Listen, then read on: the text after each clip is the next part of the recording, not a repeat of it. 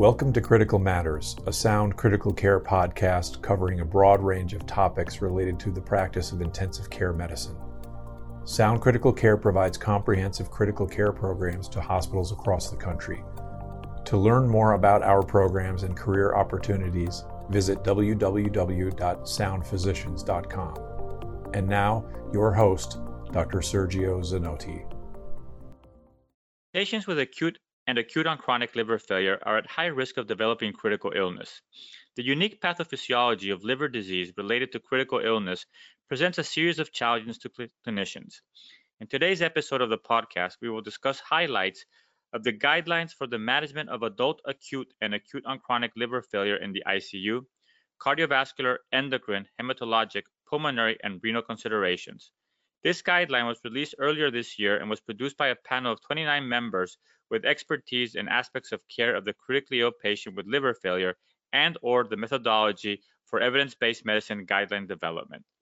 We will focus on recommendations for management of acute on chronic liver failure patients in the general ICU setting. Our guest is Dr. Rahul Nanchal. Dr. Nanchal is a practicing critical care physician with an interest and expertise in liver disease. He is a professor in the Division of Pulmonary and Critical Care Medicine at the Medical College of Wisconsin in Milwaukee. Dr. Nanchal is a recognized clinician, educator, and has a long list of publications.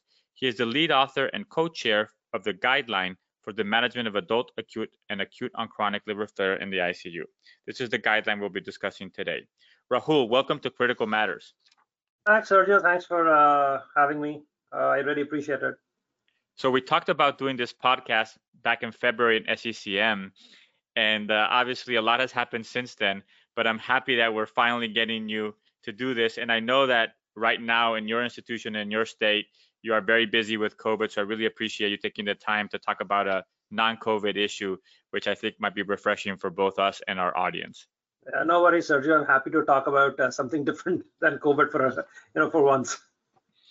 I would like to start with some basic definitions to put things in context, Rahul. And maybe if you could just define very succinctly and from a general clinical perspective, what do we mean by acute liver failure, chronic liver failure, and acute on chronic liver failure? Okay. So, it's a great question. So, acute liver failure is basically liver dysfunction that occurs in a normal liver. So that's important. So, the liver is normal. And, there is an insult such as maybe Tylenol, maybe a virus, maybe something else. And the liver fails. And what I mean by the liver failing is that the synthetic function of the liver is affected and there is development of hepatic encephalopathy. Now, if the development of hepatic encephalopathy is within about 24 to 26 weeks of the initial insult to the liver, that is termed as acute liver failure. Now, the important thing is that the insult occurs, again, like I said, in a pre-existing normal liver. So the liver is normal. So that's acute liver failure. So chronic liver failure is this, as is this sort of the process that sort of destroys liver cells, and there is regeneration and eventually fibrosis, and the eventual manifestation is cirrhosis. So that is chronic liver failure, and the hepatic encephalopathy that sets in chronic liver failure is way beyond the 26-28 weeks of acute liver failure, and it is sort of a a slow process that affects the livers. Usually takes many months and even years to develop. Acute on chronic liver failure is a little more controversial topic. We have known about this. I think the entity was first described in the earlier part of the decade, and there are still controversies surrounding it, and the definitions are still a little bit controversial, because there are groups that have come out with, there are at least 4 groups that have come out with with sort of their own definitions.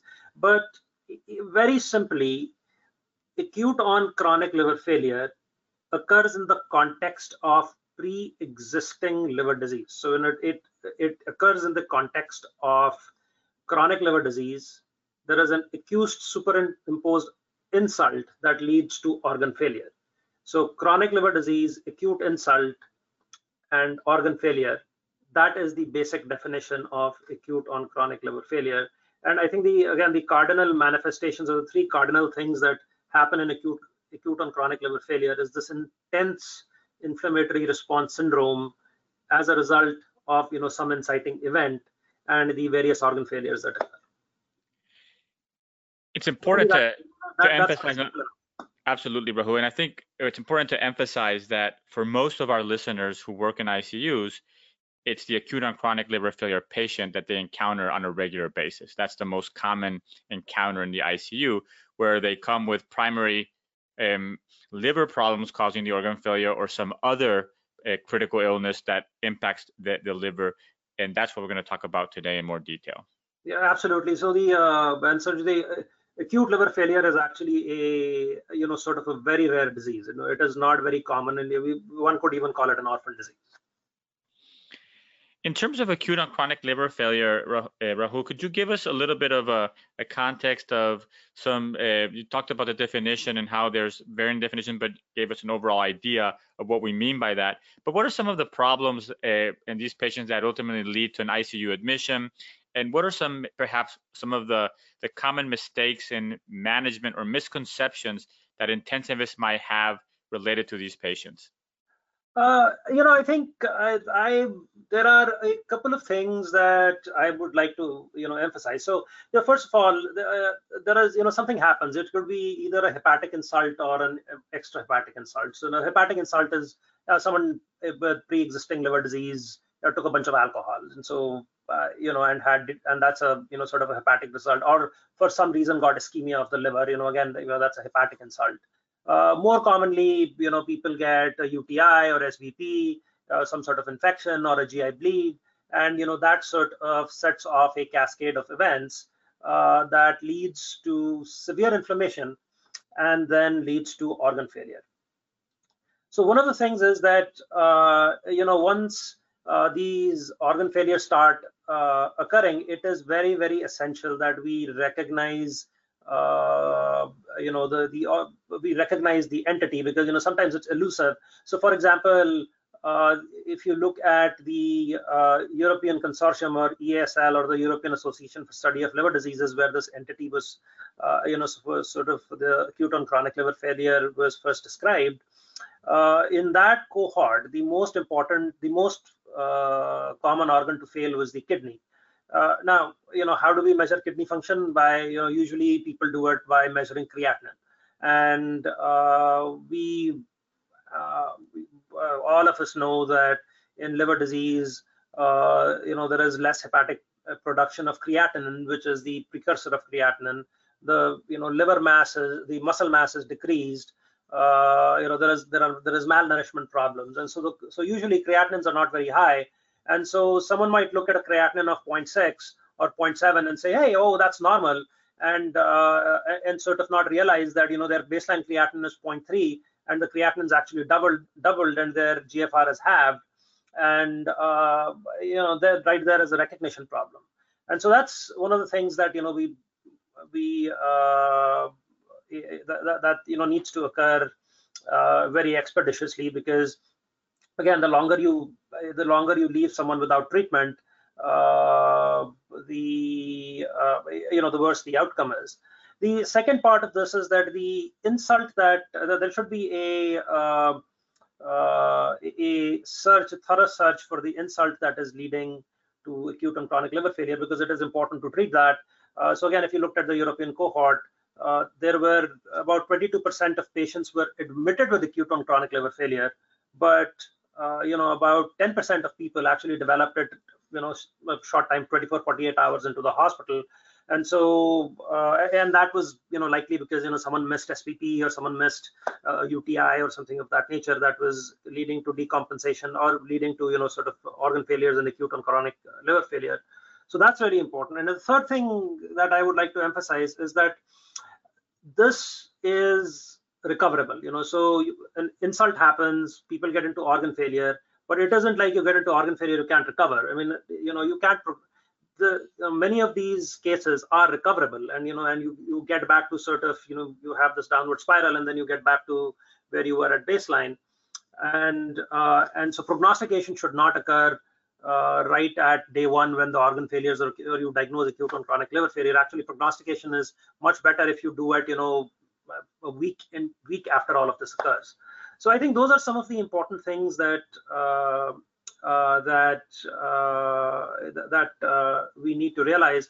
And I think the fourth thing for places that don't have liver transplant centers is early referral to centers that do liver transplantation, because there is more and more sort of data emerging that traditional scores like the MELD score or the MELD sodium score are sort of underestimate the risk of mortality for these people with acute on chronic liver failure because of all of their organ failures and so on and so forth.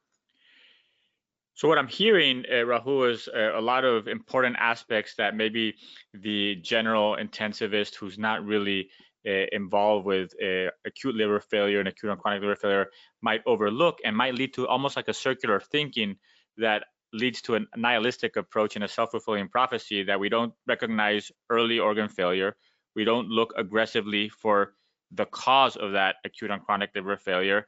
And that leads us to believe that there's nothing we really can do for these patients. We prognosticate too early, and at the end, we really are doing a great disservice to these patients by either not treating aggressively their acute organ failure that can be reverted, or by not giving them the appropriate referral and evaluation for perhaps more definitive therapy like a liver transplant. Exactly, Sergio. Excellent. Like I said at the beginning, we're going to focus a lot around the document that you co-chaired with the guidelines committee. But before we dive into the management recommendations, perhaps you could give us a very general, brief, high-level overview of the guideline process. But also, I'm very interested if you could just clarify for everybody to understand what's the difference between in the strength of recommendation between a strong recommendation and a conditional recommendation from the perspective of the clinician, the patient, and maybe even policymakers. Oh, yeah, sure. I think that is a fantastic question, Sergio, and that's probably something that we tried to clarify in the document, and hopefully talking to you on the podcast, this is something that I can spend a few minutes on and sort of clarify. So the overall process was we proposed a topic. I think my co-chairs and I were really interested in developing some sort of document or guidelines that would be of benefit to the general leadership or readership, especially people in community hospitals and people who see liver disease on a regular basis. And when we pitched the idea to SCCM, who were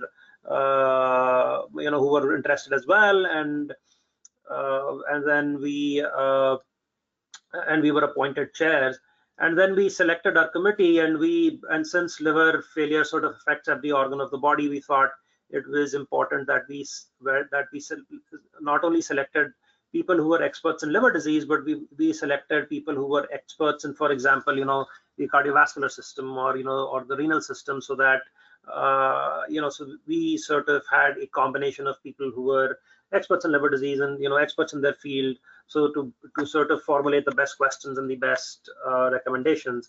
And then we selected a few methodologists from the guide group and from Canada, and our methodology chair was as Walid Al-Hazani.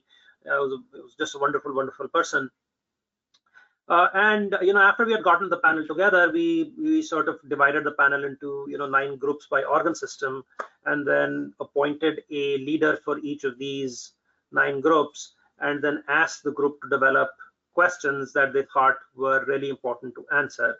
And we asked them to develop questions in the PICO format, which is population, intervention, control, and outcome. And these are sort of one should sort of really try and develop questions in this format, because this is the final scientific method of sort of developing a question that then you can look up evidence and sort of try and answer the question. After we had developed the question and sort of decided on what were priority outcomes. We enlisted the help of a librarian here at the Medical College of Wisconsin, where I am, to do literature searches, and we searched several databases for relevant papers to the question, went through, and sort of went through the process of sort of selecting the paper, selecting the selecting articles that were pertinent. And after we had selected articles that were pertinent, we sort of abstracted their data, did a risk of bias assessment, summarized the evidence. This was all with the help of our methodologists. The evidence was summarized using general meta-analytic techniques, and I don't think we need to get into what those meta-analytic techniques were, but I do want to sort of get into a little bit about how we formulated our recommendations. So for formulation of a recommendation, we use something called the grade process. Now, the grade process is the grading of recommendations, assessment, development, and evaluation. And this approach involves principles that are guided by assessment of the quality of evidence, which is rated from high to very low. Okay, and it is the quality of evidence that actually determines what the strength of our recommendations is, along with some of the other things that I will describe. So the quality of evidence is based on 6 domains. Okay, the 6 domains are risk of bias, inconsistency, indirectness, imprecision, publication bias, and I think there are some other criteria. And again, the panel members worked very, very closely with the methodologist on sort of with the grade process and the development of recommendations. After we use something called an evidence to decision framework. After we had sort of rated the evidence to go from quality of evidence to the final recommendation. Okay, and we graded our recommendations as strong or conditional. Okay, and if it was a strong recommendation, we use the language we recommend. If it was a conditional recommendation, we use the language we suggest. Okay, a strong recommendation is something that we favor. So it is in favor of the intervention or not in favor of the intervention, but it reflects desirable effects of adherence, and it reflects that the desirable effects clearly outweigh the undesirable effects. Okay, and that this recommendation would be acceptable for most patients, and that it would be acceptable for most clinicians, and they would use it in most situations. But Sergio, it's important to remember that a strong recommendation does not imply standard of care. It really doesn't mean that if you're making a strong recommendation, you absolutely have to follow it to the T, and it is standard of care. There are circumstances where you may want to deviate from the recommendation. Okay. Mm-hmm. A conditional recommendation reflects that if you adhere to it, that the desirable effects probably may outweigh the undesirable effects, but the confidence in our recommendation is diminished because either the quality of evidence is not good enough, or that the risks and benefits are more closely balanced than they should be, and then we anticipate that while the recommendation is relevant in most patient settings, but it is really heavily going to be influenced by clinical circumstances and the individual situation and personalization of this to the to the individual patient. And strong recommendations, and we never make a strong recommendation if the quality of evidence is is low. Now, as it relates to clinicians, I think you had asked a question of how it relates to how this relates to clinicians, how it relates to policymakers, and how it relates to patients, which are all our stakeholders. So for patients, strong recommendations, most patients we believe would want, if we make a strong recommendation, would want the intervention.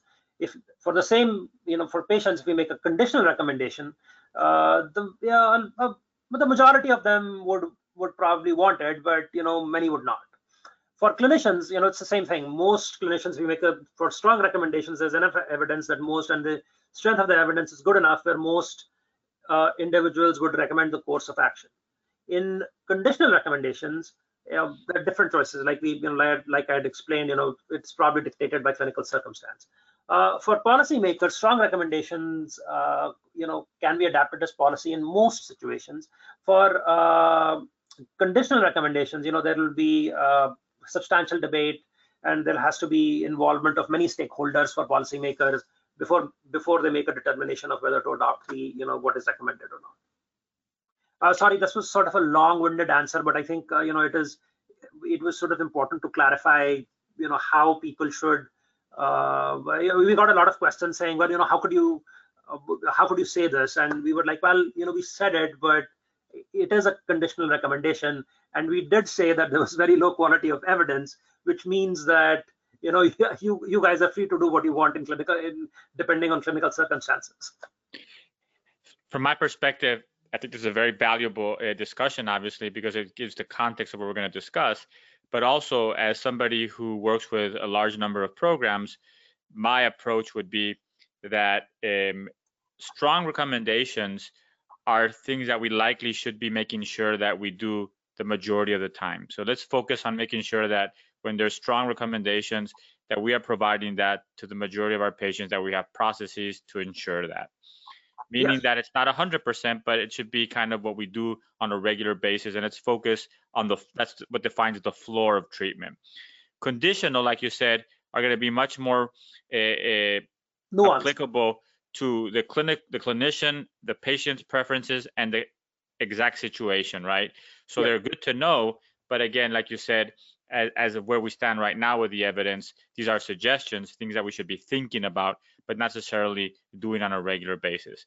And to that event, it seems that you have I think there's 6 strong recommendations, and we'll emphasize those at the end, but also the majority of the recommendations are going to be conditional because not only we don't have tremendous amount of studies for all these questions, but it's also hard to find questions that are answered in trials specifically looking at acute on chronic liver failure patients, correct?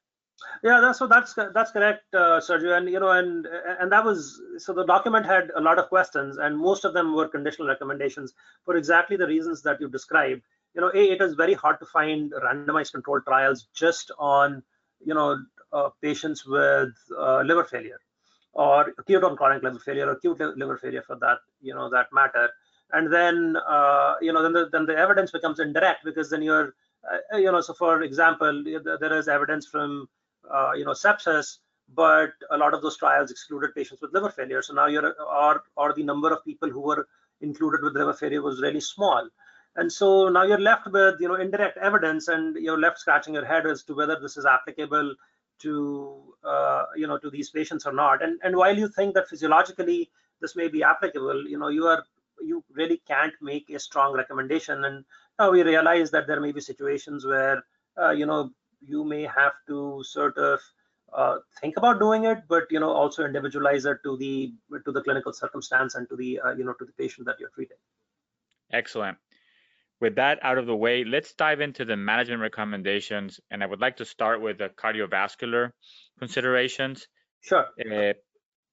Tell us a little bit about fluid resuscitation and the role of hydroxyethyl starch, gelatin solutions, and albumin.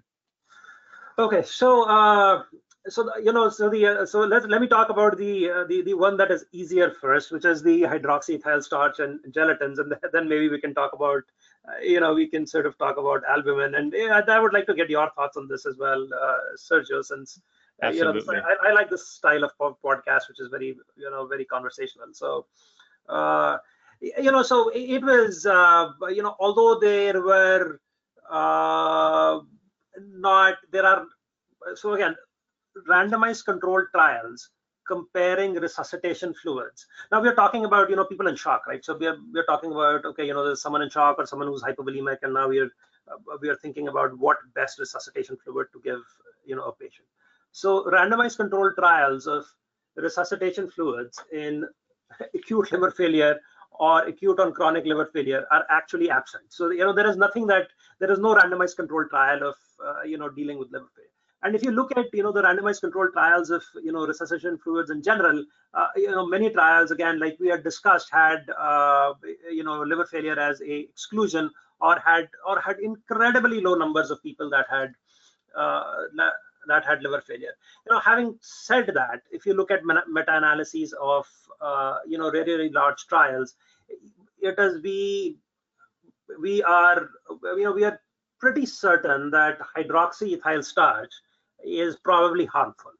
And so we sort of issued a strong recommendation saying that, we probably shouldn't, sure, it is liver disease, but I think the renal failure effects of, for example, hydroxyethyl starch in someone who already is predisposed to acute kidney injury, from their basic pathophysiology and hepatorenal syndrome, it's probably not a good idea to give them hydroxyethyl starch. So that was, I don't think there was a lot of debate, and that was, I think, an easy one for the group, saying yes, we should recommend against the use of hydroxyethyl starch. And similarly for gelatins, although the quality of evidence is not not as good as hydroxyethyl starch, I think we said a conditional recommendation that we suggest that you don't use gelatin solutions for the initial resuscitation of these patients.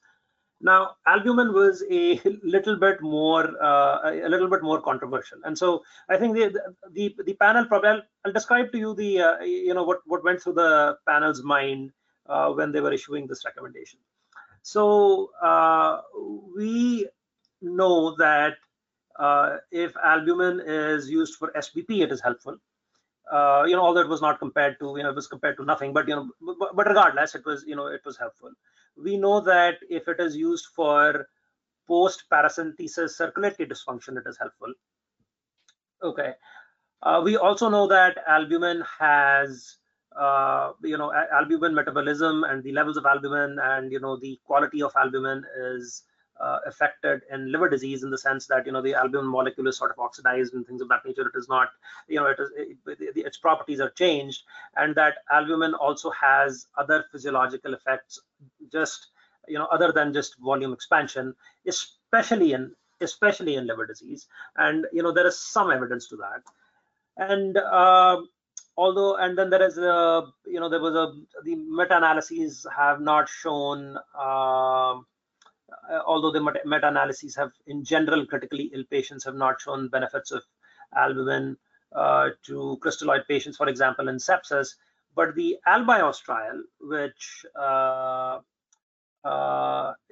did show that the mortality with albumin replacement, if the level was less than 3, was sort of decreased, and if the patients had septic shock. And so when we combined the physiological beneficial effects of albumin and the effects in post paracentesis circulatory dysfunction and in the effects of SBP, we made a conditional recommendation saying that you should consider the use of albumin in patients as initial resuscitation fluid in patients with ALF or ACLF, especially when the serum albumin is low. Now, again, we did acknowledge that there was the evidence was indirect and therefore very low quality, and it wasn't conditional recommendation. But I think the panel sort of felt that given all of the physiological beneficial effects of albumin, especially in liver disease, and some states where it is helpful, that a guidance of perhaps it should be considered in the correct circumstance should be sort of issued. So that was our rationale of sort of making this recommendation. From my perspective, the way I've always looked at fluids and resuscitation has been that we initially have accepted that crystalloids and colloids, like albumin specifically, were perhaps, and there was non-superiority between them. However, albumin might be more expensive. Now we've evolved to believe that within crystalloids, balanced solutions are probably better than unbalanced solutions, or just, normal saline. Yes. So we moved to those balanced solutions.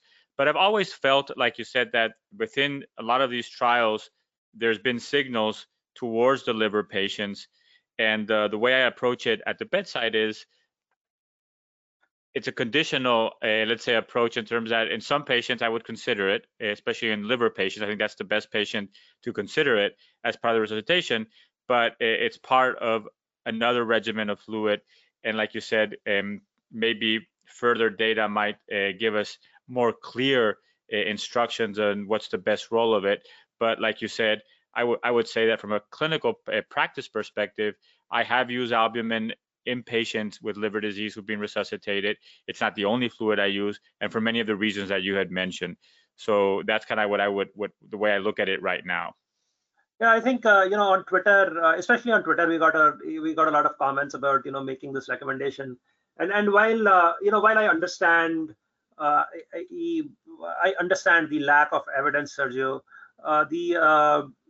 I think in clinical practice in a lot of places, I do actually, like you have mentioned, see people, reach for albumin as a resuscitation fluid if it is someone who has underlying liver dysfunction. And I would say people confuse sometimes. It's not a lack of evidence. There's a lack of direct randomized trial evidence. Yeah. But like you said, there's other areas that when we try to put the available evidence together, suggest that there might be a possibility, and we know that it's not harmful. So when you take that into consideration, for some patients, it might be appropriate, but we definitely would love to see better data to maybe delineate the use of albumin in these patients in a much more precise way. You're right. I think, and that's one of the things that this probably this document highlights is that this is a fertile area for research. That there are not a whole lot of high quality randomized controlled trials, and it isn't uncommon to see these patients, and so there is opportunity to design great well controlled randomized trials to test a lot of these hypotheses. Once we're done with fluids, we usually, if we still have issues, we will, like you said, go and grab a vasopressor. Can you share with us what is the vasopressor of choice and what are some recommendations that the panel made specifically around vasopressors? Yeah, so we had, I think, like in all, probably in many of the shock states, the two burning questions are what should the first line vasopressor be, and after that, should you? I think the big question that comes up is should you add vasopressin to to any of these to the first line vasopressor agent. And so we recommended that the first line vasopressor in either acute liver failure or ACLF in people who remained hypotensive despite adequate fluid resuscitation, or in people who were hypotensive and fluid resuscitation, but they had profound hypertension and fluid resuscitation was still ongoing. We recommended that norepinephrine be utilized as the first line vasopressor. Now, there was a specific reason for this. So again, I want to emphasize again, like you said, there is no direct randomized control, high quality data in liver failure. However, there is data in a distributive physiology state, which is sepsis, and at baseline, the liver disease patients have the same sort of distributive physiology with their vasodilated, there is arterial underfilling, and so we sort of extrapolated the data that is available for other vasodilated states, specifically sepsis, and applied it to physiologically to the patients with liver disease, and therefore this recommendation was a strong recommendation. And we said we sort of downgraded the evidence because there were no and made it moderate quality because there were again there was not direct applicability, or there were no direct randomized controlled trials in liver disease. But again, we extrapolated, like I said, we extrapolated from the severe sepsis guidelines and sort of said that norepinephrine should be the first line vasopressor, or be extrapolated from severe sepsis and said, okay, or sepsis and said the norepinephrine should be the first line vasopressor. Now, we were we didn't recommend, we specifically did not recommend epinephrine because epinephrine probably likely increases lactate production in skeletal muscle, and there are already impairments of, in people with liver disease, there's already an impairment of lactate clearance, and we don't know what effects this will have, and this also may impair the utility of sort of utilizing lactate clearance as to guide therapy. And so so we didn't recommend that, and we obviously there is a dopamine, no one uses that anymore, and so we were left with sort of recommending vasopressin as the first, norepinephrine as the first line vasopressor. And in terms of vasopressin, again, no randomized controlled trials, but we did say that you could use low dose recommendation, and this was again a conditional recommendation with low quality evidence in people who remained hypotensive despite fluid resuscitation and despite the addition of vasopressin. And now the addition of vasopressin has to be sort of, I think, balanced with the risk of increased digital ischemia, and the liver specific data are very little. There is not very much out there, but there was, in the meta-analysis, there was a study that included cirrhotic patients. Now I just want to emphasize that the definitions of acute and chronic liver failure just came about in the last 7 or 8 years. And this was an older trial that looked at cirrhotic patients, and cirrhosis is sort of different from acute on chronic liver failure. But there was one study that included cirrhotic patients, and the digital ischemia rates in that study were more with vasopressin. But the but again, so when you use vasopressin, you just have to be careful that there is a study out in cirrhotics that had more digital ischemia with vasopressin. Excellent. I think it's worth emphasizing that from the cardiovascular recommendations, we already hit on 2 strong recommendations. One against the use of hydroxyethyl starch as an initial fluid resuscitation, and the second one is the recommendation of using norepinephrine as the first line vasopressor in patients with acute and chronic liver failure or acute liver failure who, despite fluid, are still hypotensive. With that, I would like to move on to hematology, Rahul. And okay. I think that this is obviously a fascinating area within liver disease. And I think it's also an area where there's a lot of misconceptions. Yes. And clinicians in general feel that the risk of bleeding is higher than the risk of thrombotic complications in these patients. And perhaps that is not exactly true. Furthermore, clinicians tend to rely too much, I think, or over-rely on the INR in these patients. And I would like to hear your thoughts on, in general, the assessment of bleeding and thrombosis risk in these patients, and also in the assessment of bleeding risk specifically for procedures. Sure. So great question, Sergio. And this is one of my favorite things to talk about, because I think in the past decade and a half, the advances that have been made in the understanding of bleeding and coagulation in especially in cirrhosis and chronic liver disease have been remarkable. They have been just fascinating.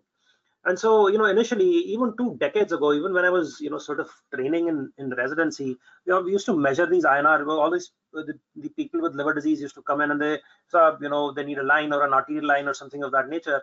And everyone used to measure the INR or the prothrombin time and say, oh, the INR is elevated. Well, why don't you give FFP and bring the INR down to below a certain number, and and then you can do this procedure safely. And that was the misconception.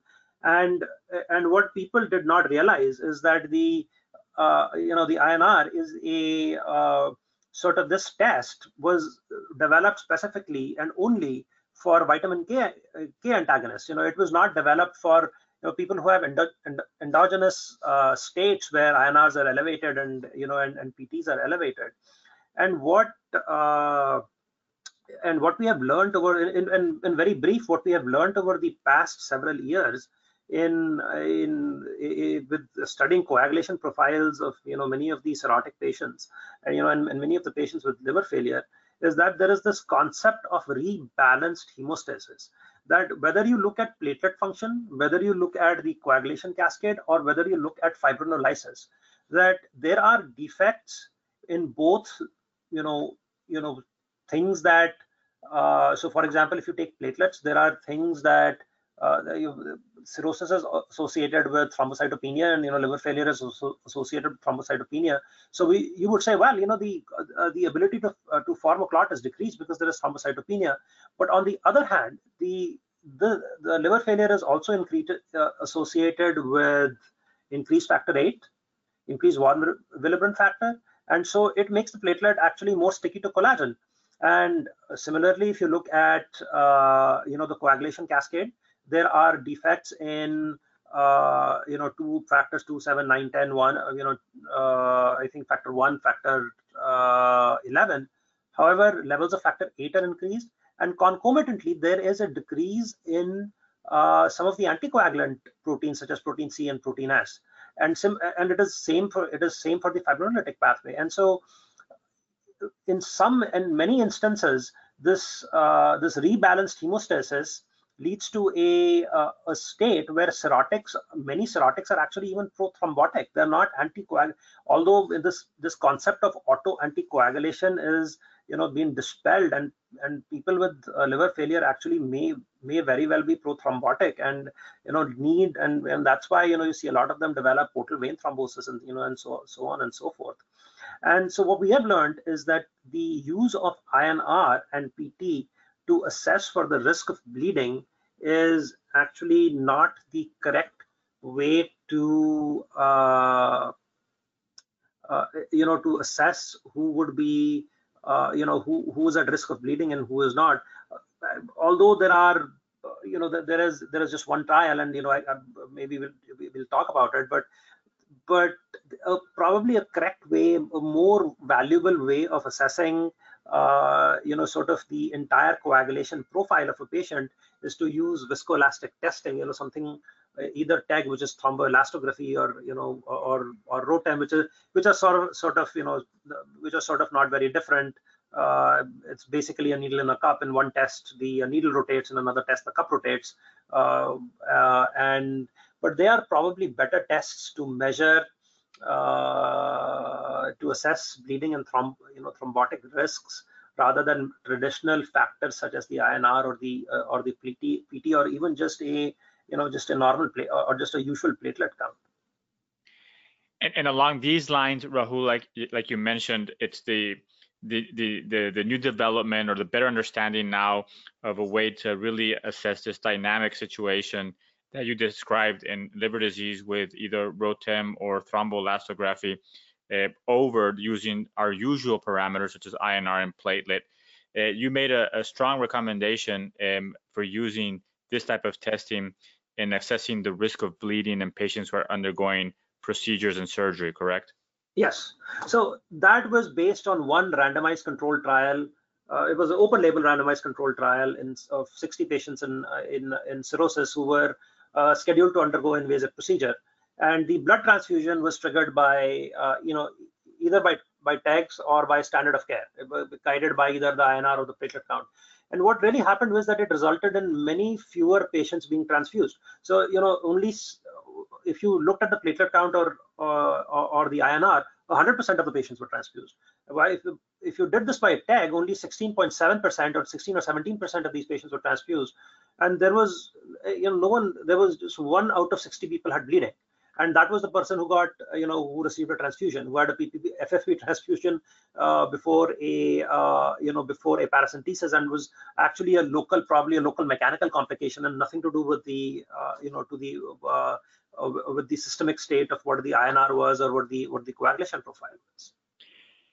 From a practical perspective, what I've seen is that clinicians over-rely or overutilize the INR, assuming that there's a high risk, and they probably over-treat patients, which can have its own set of complications, not only adding cost to care, but can be associated with complications. So from what you're telling me, for most of the procedures that we would do in an ICU, like a paracentesis in these patients, or putting in a central line, or putting in an A line, even maybe sometimes a thoracentesis, the INR probably is not a great thing to look at. And the majority of these patients probably can have these procedures very safely without transfusions. Is that correct? That is exactly correct. And paradoxically, if you do transfuse someone FFP, you may increase the portal pressure and end up with a GI bleed, which obviously defeats the whole purpose. Yeah. You also made a very strong recommendation, or a strong recommendation, I should say, against the use of novel platelet stimulating factors such as eltrombopag. And can you make some comments on that? Yeah, sure. So again, that was based on a trial of again, people who were scheduled to, I think, undergo procedures in about 2 weeks in chronic liver disease, and they were given, all of them had thrombocytopenia, and these people had received eltrombopag, which is a thrombopoietin agonist. And while the platelet counts went up, so did the thrombotic complications, and especially the portal venous system. And and this actually emphasizes the fact where, although you may have a low platelet count, if you truly look at how these platelets adhere to collagen, in many people, they actually have more adherence to collagen. Even though the platelet count is low, they actually adhere to collagen much better because of of increased factor VIII, von Willebrand's factor, and things of that nature. And so this trial probably indirectly sort of corroborates that hypothesis, and that's why we made a strong recommendation saying, and the trial that I'm talking about actually was stopped early because of these portal venous thrombotic complications. And so therefore we had actually issued a strong recommendation against use of these agents in prior to surgery or procedures.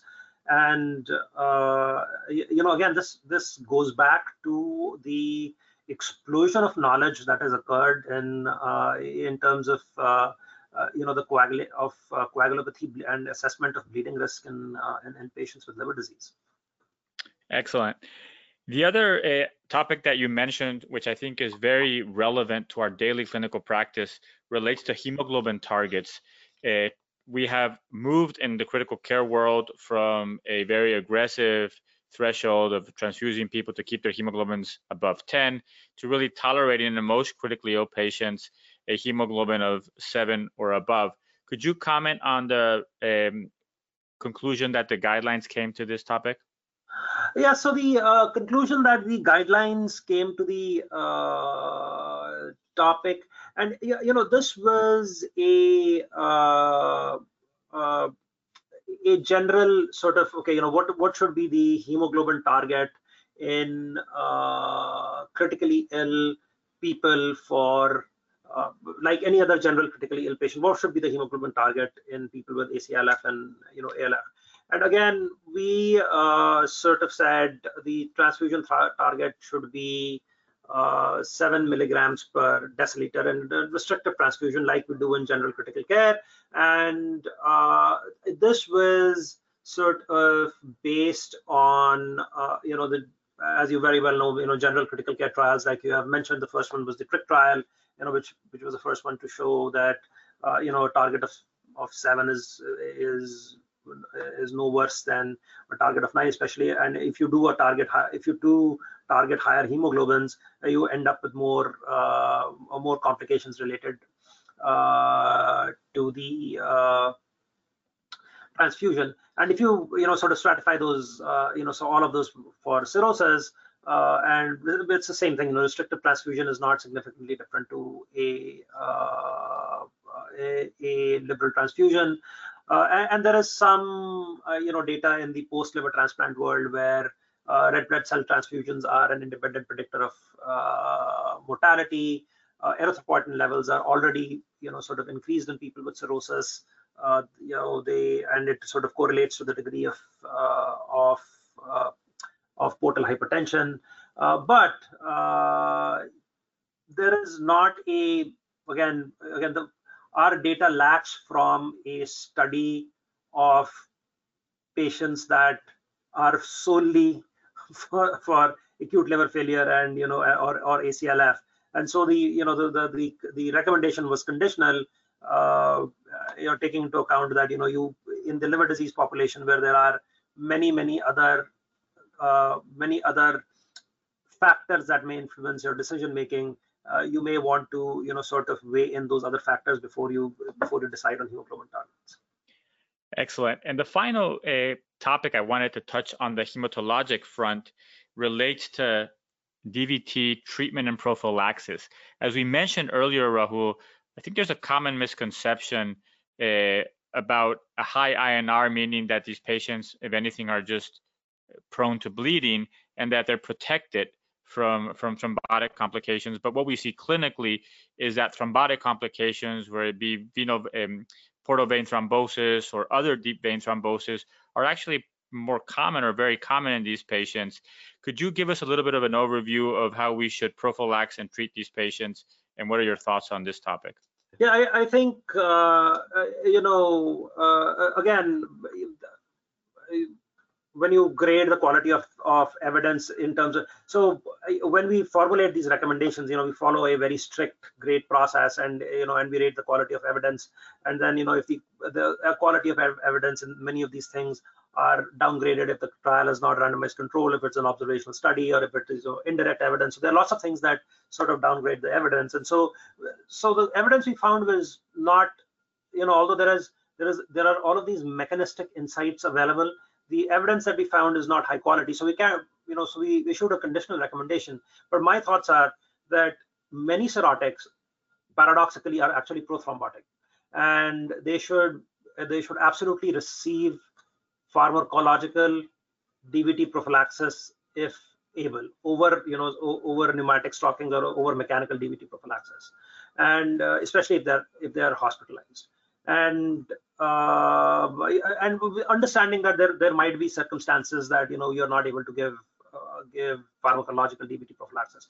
But this is a big misconception, Sergio, because even today, even in my place where I work, if you look out on the floors with these people who are admitted, they are often not receiving DVT prophylaxis because their INR is 2 or 2.5, and people don't realize that even with the INR of 2.5, they are actually prothrombotic and not auto anticoagulated, and should absolutely be receiving pharmacological DVT prophylaxis. Again, an important point. There are other risk factors as well. So yeah, I think an important point that we have to emphasize, because it's something that we commonly see in clinical practice, and I think it relates to those misconceptions we have about liver patients and not fully understanding the pathophysiology involved with these hospitalized patients. Exactly. Thank you for listening to Critical Matters, a Sound Critical Care podcast. Make sure to subscribe to Critical Matters on Apple or Google Podcasts and share with your network. Sound Critical Care is transforming the way critical care is provided in hospitals across the country. To learn more, visit www.soundphysicians.com.